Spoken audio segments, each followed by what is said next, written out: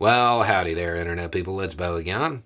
So, today we are going to talk about Iowa and Mississippi and a display and how things have progressed and an incredibly predictable chain of events that, of course, has happened. And we'll just catch everybody up on it. Back in December, we talked about a situation that occurred in Iowa at the state capitol where there was a display. And this display was religious in nature. It was put up by a temple. It was put up by a temple because other religions had displays up. So this temple decided they were going to put up a religious display too and kind of illustrate the need for a wall, a hedge, if you will, between church and state. The temple, of course, was the Satanic Temple. While the display was up, in fact, right before it was going to be brought down, a man from Mississippi named Michael Cassidy, who also happened to be a Republican candidate at one point in time, somebody active within the Republican Party who was running for office. Well, Cassidy allegedly destroyed it. And when it happened, he was brought up on criminal mischief charges, misdemeanor criminal mischief charges. During the coverage of that, I said he's incredibly lucky because one might construe these actions as wanting to interfere with an individual's rights, kind of hinder them. So, the charges have been upgraded.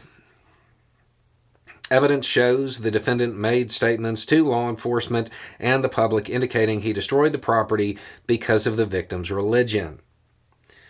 And basically, the charge, it's turned into a hate crime because it was done in violation of an individual's rights. So this is a felony now.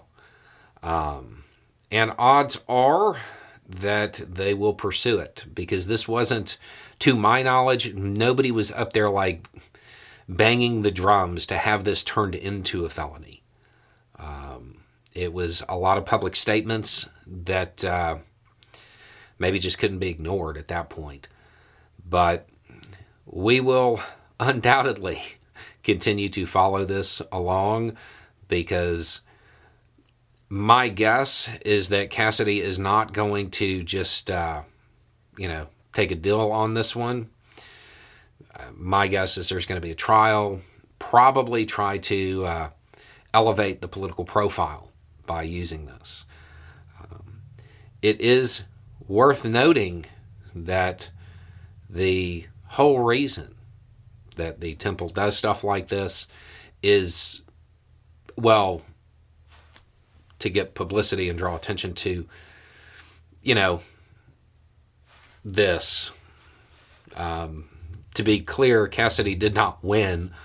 This engagement is exactly what the temple looks for because it highlights the absurdity and how there is a double standard when it comes to the application of law when it comes to religion and the state in this country.